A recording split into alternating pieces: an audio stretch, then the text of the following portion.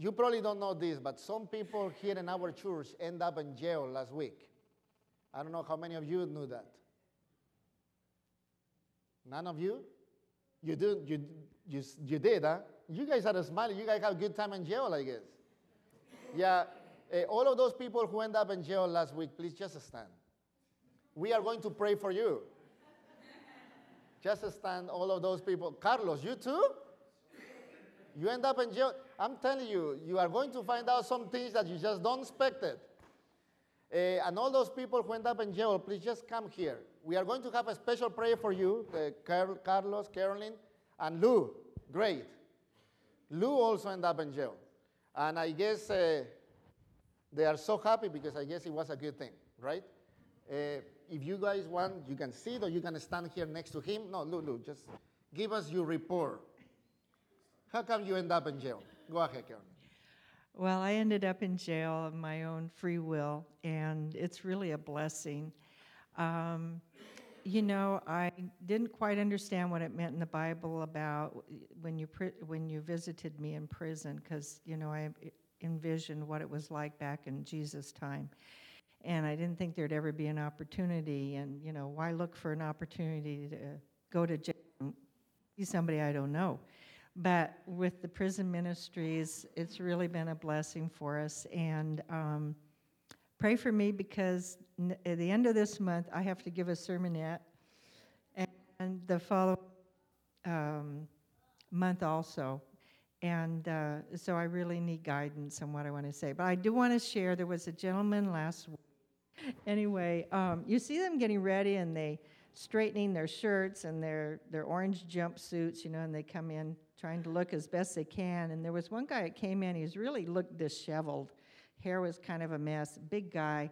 They kind of lounge down in their chair, and you don't know what kind of a response you're going to get. And come to find out, he was being released at midnight or 12:01, and he wasn't happy about it. And this really caught my attention, because as the guys were kind of heckling him about, well, you're going to get out, and he was saying, I'm scared. And he actually had tears in his eyes when we were talking, and this really caught my attention, that some people are in there and they're afraid to get out. And so we said we would pray for this guy, and then he cried some more, and he just really touched my heart. So remember Keith in prayer. We pray that he's found his way to someplace safe.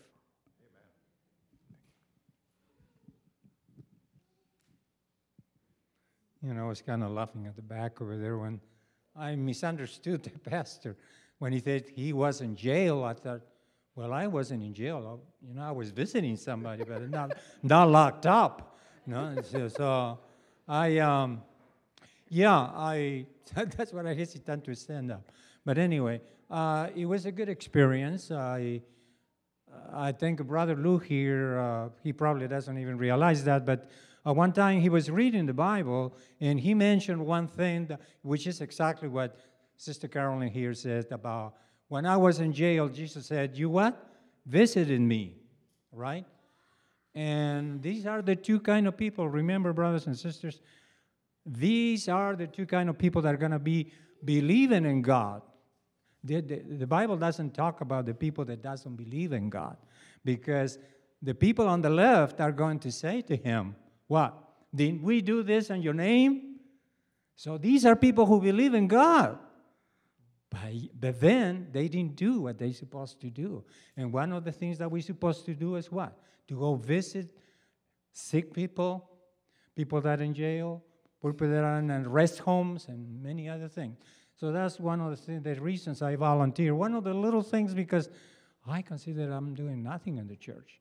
I come here and I sit there on the back and listen. Sometimes I participate with my opinion, and sometimes I don't. I just sit there and listen to it. But I guess the time is coming when all we have to be involved in some time of activity. Amen? For God, because Jesus is coming soon. What are we doing? It's not enough that we come here to church and sit there and listen to the pastor talk and then go home and forget all about it. That is not enough, brothers and sisters. We got to do something. Not necessarily. Maybe you don't want to go to jail, but go to visit people in jail. But there may be maybe something that you can do. Something, I think we're going to need Bibles. I don't know, Brother Lewis in charge of the group. So I don't know if we're going to need Bibles. Maybe you can give $1 to buy Bibles and take, because the inmates take this Bible, and if they want to keep it, they keep it. And that costs money, folks. So this is what I wanted to share this with you.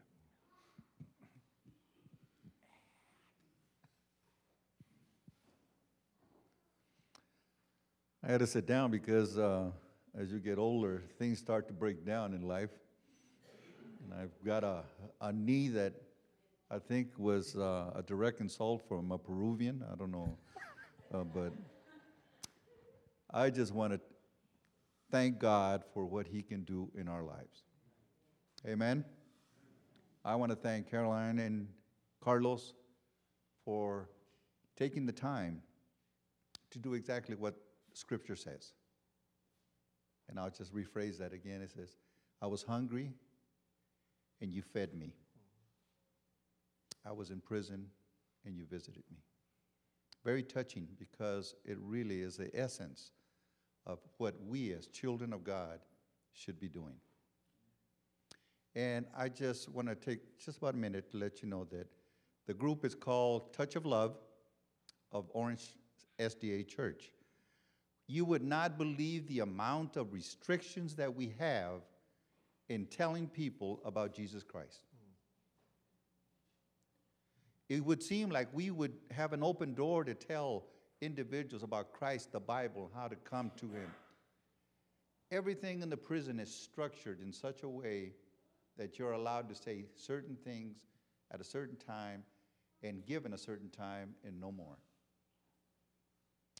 But the recipients, these young men, I'm not talking about old people in there. I'm talking about young people, 20 to 30 years old, that as you look at these individuals, you see the sadness in their face, because as my coordinator says, and this is, I thought it was very harsh and very cruel, because he looked at them and he said, you guys are like animals. And I go, whoa. Pretty harsh words to tell somebody that you're in jail with, because if they want to get up and beat the daylights out of you, they can do it. But he told them, you are animals. And you are animals because of what you have done and what society has put you in. You're in a cage because of the consequences that you've done. But you see, we're there to tell them that irregardless of the consequences that they've done or the decisions that they take, there is someone that loves them indefinitely, and that's Jesus Christ. You should see these young men as we tell them about what Christ can do in their lives, how they can change men, the responsibility of men in the home. As we tell them, you're not home. Who's taking care of the children? It's the mother doing double job. It hits home. But we need volunteers. There's 3 of us. We should have at least 8. So I appeal to you, if you have it in your heart, or you're retired like I was, and I thought I was just going to kick back. But the Lord says, I have other plans for you. Come and join us. April the 17th, I believe. April 17th, Michael Ashley is going to be here to do what he did a year ago. If at that time, between now and then, you feel compelled that you want to be part of this, come and join us. It will be such a blessing. And it will also allow you to understand that the grace of Jesus Christ and you being out here is a blessing. Amen? Amen. So April the 17th, keep that date in mind. And between then and now, if you need or you feel compelled to come talk to me. Come talk to Carlos. Come talk to Caroline. And we will get the process going. It takes about 6 weeks to get it done. That's what I'm saying. I think that the Lord, He said, go preach, go tell them. We have walls, everything else. But we will persevere in bringing Jesus Christ to these young men. Amen. Yeah, being in jail is just a whole different experience. And it's also a whole different experience when the way you announce it, right? When I announce it, like somebody else, that somebody was in jail or end up in jail, everybody like, who was that? And more than that, when you see Lou and then Carlos, like, what? What did he did? Being in jail also brings the idea and brings the idea of grace.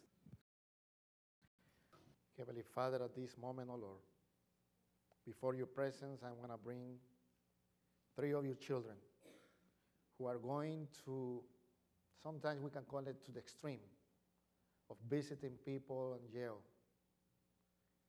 giving them the good news of the gospel. At this moment, I want to ask for a special blessing for the Holy Spirit to be with them every time they go there. For the Holy Spirit to give them the words, the energy, for them to know that they are not alone, but the holy angels are with them. Bless the prison ministries. Call others. Call others so they can get together with these 3 children of yours